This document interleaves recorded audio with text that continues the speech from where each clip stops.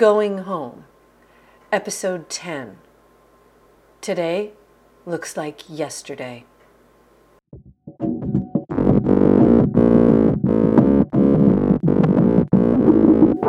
Chapter 46. We are on a wide shot of the laneway. Danny, Sully, JJ, and Nancy are looking every which way but at each other. Danny and Sully are moving around trying to walk off their pain. Time shift forward. 5 minutes later. We come back up on Nancy. Well, at some point during what just happened, I got told about Cora and the stolen pickup, and I had to interfere. After all, Corey was one of my best friends, and dementia or no dementia, we have to get her back into the ground, for her and Sully's sake. And don't think I take dementia lightly. I do not. Like JJ told you, I have it running through my whole family, and it terrifies me. But I have to stay in the moment and deal with what is right in front of me now. And what is right in front of me now is Cora Lou in a casket, and things can't continue like this. Danny has won his showdown with his father, and let's hope he knows what to do and not fall for any of Sully's tricks.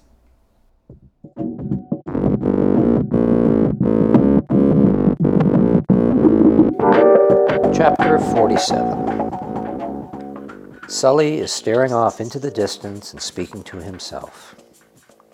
He is still moving about on sea legs and is still in a great deal of pain. Oh, they're all turning against me. I can see it in them. None of them will give me an eye to eye. Okay. On with the show, this is it. I was wrong to do what I did. But not all wrong, mostly wrong. Very close to all wrong, but still some room for error. And very shortly, more like right now, to get my way, I'm going to have to be pulling an extra big, beautiful rabbit out of a hat. Here goes. Oh, okay, all of you deserve to know what I'm up to, and this is it. I promised Corey on her deathbed I would take her down to the lake one last time. That's what she wanted, and I failed her. Please let me make it right. Please let me take her to the lake. I tried to make it right by myself. I kept driving around most of the night looking for a way to the lake, but I forgot how to get there. I got lost. I couldn't find my way. Tons of different ways to get to that lake, and I couldn't find one. So I ended up here, hoping my friends would show me the way. But now all this happened. I need to take my Corey to the lake. I almost got nothing left. Everything is getting away on me. All of the right here and now and all the back when is fading in and out on me too. Today looks like yesterday, and yesterday looks like tomorrow. And tomorrow looks like last week. What I'm trying to say is everything is going, almost gone. This brain thing I got going on robs you of everything. It steals, lies, and cheats you out of everything that is good until all you got left is regrets. That is the one last thing I do have left. My regrets. The last horse to leave the burning barn. But how soon before regrets are gone? And I don't want to die with that regret. Let me take Corey to the lake.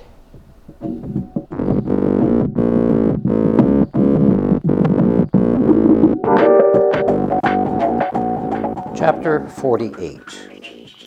JJ looks at us and then away, and then back again.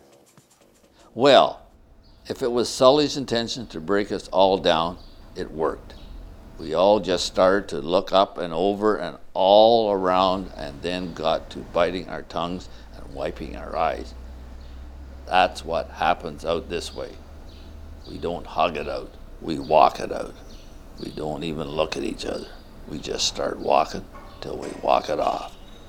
How far you walk is up to you. If you don't like to show you're upset, then you go for a good long walk, like the three of them. They all got over past the barns and way into fields, and they stayed out there mulling for a long, long time. Seemed like forever. Me, I didn't get far. I never do. I don't bother with hiding things, just because everybody knows I can't. None of my family can. I come from a whole line of long-time crybabies, born and raised around a bunch of ballers. Listen to this. When that Disney dog, Old Yeller, got rabies and had to get shot, it goddamn near gutted my family.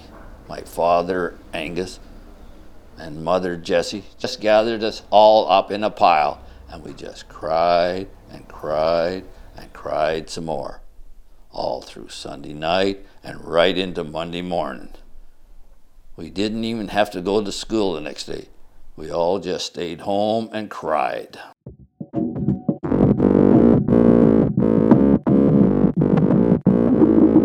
Chapter 49.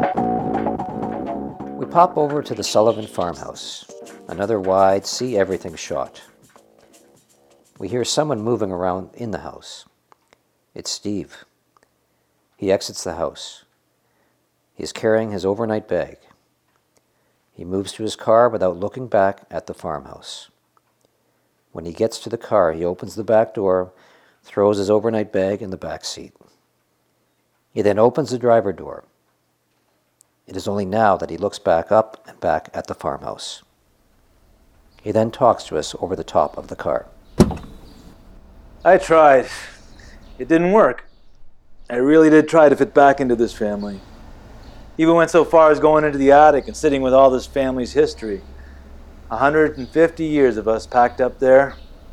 Old photos of long dead relatives, broken knickknacks waiting to get fixed, native Indian arrowheads that some aunt or uncle found when they were young, Bibles with family names of who begot who, and on down the line. Things we don't save anymore. Things I never did. I just don't fit in up there or down here either. Never did, never will. I fit in elsewhere, outside this family. I fit in the city. I find all this high drama so unnecessary. And for a matter of fact, so did our mother. If the circus got too much for her, she'd leave. And you see that huge oak tree over there? She'd climb right up to the very top of it. I mean the very top, and sit. Sit until everything would calm down. Or Sully could talk her down. And sometimes I'd climb up there with her, sit beside her. We'd just sit together, not say anything to each other. Does that make me a mama's boy? Could be. Ask me if I care. I don't. I really don't. Because I'm happy with myself and the way things turned out for me. I day trade stocks and I make decisions like that. And then I move on. And I've made out very well making decisions like that. My kids love me and they come to visit every week. I've got a good dog and an ex-wife on speaking terms. I would say I pretty well got it made. I don't need this. Those two can handle Sully any way they see fit. I'm heading back to where I belong.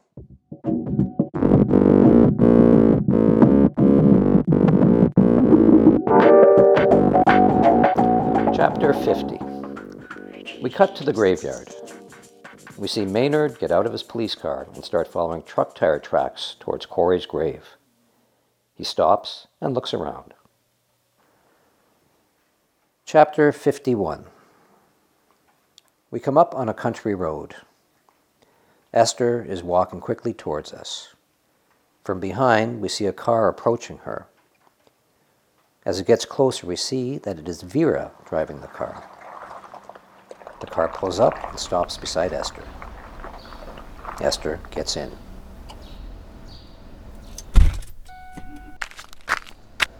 Thanks, Vera.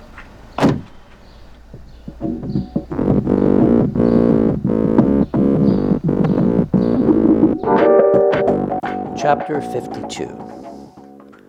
20 minutes later, back at the Blackstock farm. JJ is standing in the laneway as if he is waiting for us. Well, Danny's gone back to the cemetery to rebury Cora, leaving us three to muddle through to God knows where. And the God knows where muddling ended up like this. We got Sully's eyes following the truck as Danny left, his chin cocked high and defiant, no doubt sending a message to Danny. I think this is all a put-up front, a facade, but when I walk over and put my hand on his shoulder, he knocks it off. Nancy tries to take his hand, and he wants nothing to do with her either. Best leave him alone. He's still got some spunk in him. He then says he wants to walk home, and off he goes. He starts off down the back lane towards the railway tracks. Nancy points after him and crooks her head in his direction, meaning you better go with him, which I already knew to do, but I didn't say nothing about that to her. So off we go, him leading and me following. We head past the barn, through the gate, around the corn silo, and out into the fields. Fields when we used to walk in when we were boys, because I was born and raised on this farm. I inherited this farm from my father when he died, just like he inherited this farm from his father. A farm inheritance is not something you hear much about anymore. I doubt this farm will go to any of our kids. We'll probably sell to some big outfit, take the money and run. Why all this pops into my head right now is beyond me, but I think it's because a lot of things seem to be coming to an end around here. So, as I'm spending time and thinking about all this, I forgot about Sully. And there he goes taking off on me, and I have to hurry to catch up to him.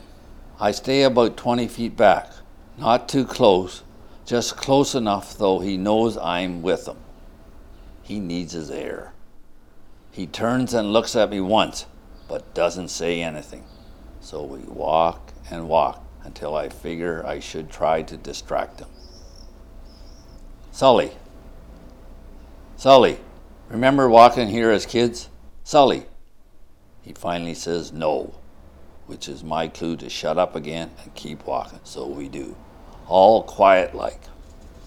The only thing you can hear are boots crunching up grass noises. So we walk and walk until we come to the field gate and he climbs over it. A perfectly good gate. He climbs over it, so I did too. I wanted to let him know I was with him, but still I'm going to myself, how come he just climbed over that gate? And then it came to me. He just did that because that's what we did as kids. He always climbed the gates. He never opened them. Opening gates were for old people. We climbed. He's thinking back. Nothing wrong with that. Like I told you before, I like to think back too. The older I get, the rosier the past looks to me. Like right around here. Near that spot over there is where we ran away to become pirates. This used to be thousands and thousands of miles of ocean. Ocean as far as the eye can see, where we walked the plank and sword fought each other to death. And then this spot we are coming up to here is where we found some Indian arrowheads. So we immediately killed off the pirates and became wild Indians. Nobody wanted to be a cowboy. Cowboys were boring. All they did was shoot people with their fingers. Indians got to scream war whoops and fire bows and arrows. We made the younger kids play the cowboys. By now we reached the end of the field where the railway tracks run by, and he climbs another gate and I follow. He looks both ways down the tracks and then he turns east, which is the wrong direction to his farm, and I told him so. And then he turns around and walks past me saying, I want to walk by myself. I said, yes, I understand, but I really didn't. And then I watch him walk away with that old man shuffle of his until he walks into heat that comes off the tracks on a real hot day. If you've never seen that kind of day, it's like walking into a smoky fog where your body goes all crooked and wavy like a funhouse mirror. And if you keep walking on and on like that, you'll eventually get whittled down to a speck. And then that speck hangs and hangs in the air ever so long until it finally disappears, just like he disappeared right now.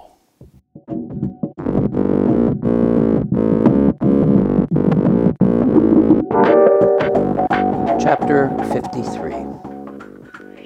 Nancy is standing in her farmhouse with her back to us.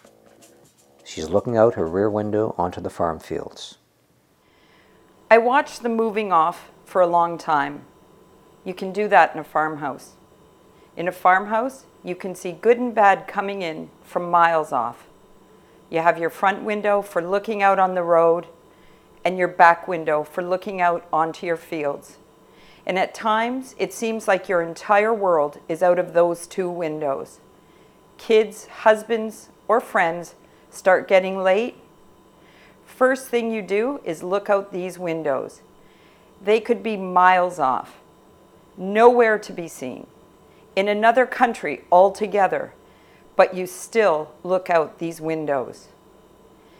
Even before JJ and Sully got out of sight, I could see and feel the space between them. Sully walking in front, shuffling ahead quick-like, and JJ trying to keep up. JJ was not in a good place. I could tell by the lie of his shoulders. His shoulders were slumped and coming forward. That gait, head down stare and shoulder slump says one thing: defeat. Defeat as in something lost.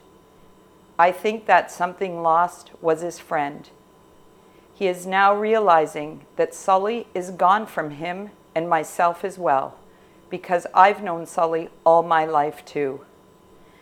The past is fading for him. He can feel it fade. It was something I've been feeling for months. Something is gone out of his eyes. You look at him and there is a split-second moment when he doesn't know who you are. And that split second will grow and grow until he never remembers who you are. And we all fear that. We fear what is happening to him could happen to us, and none of us wants to lose our yesterdays. It is only when you get older that you realize that memories, even bad memories, are the glue and get-up you need to start your day with. Ever notice when you travel how precious some things become to you?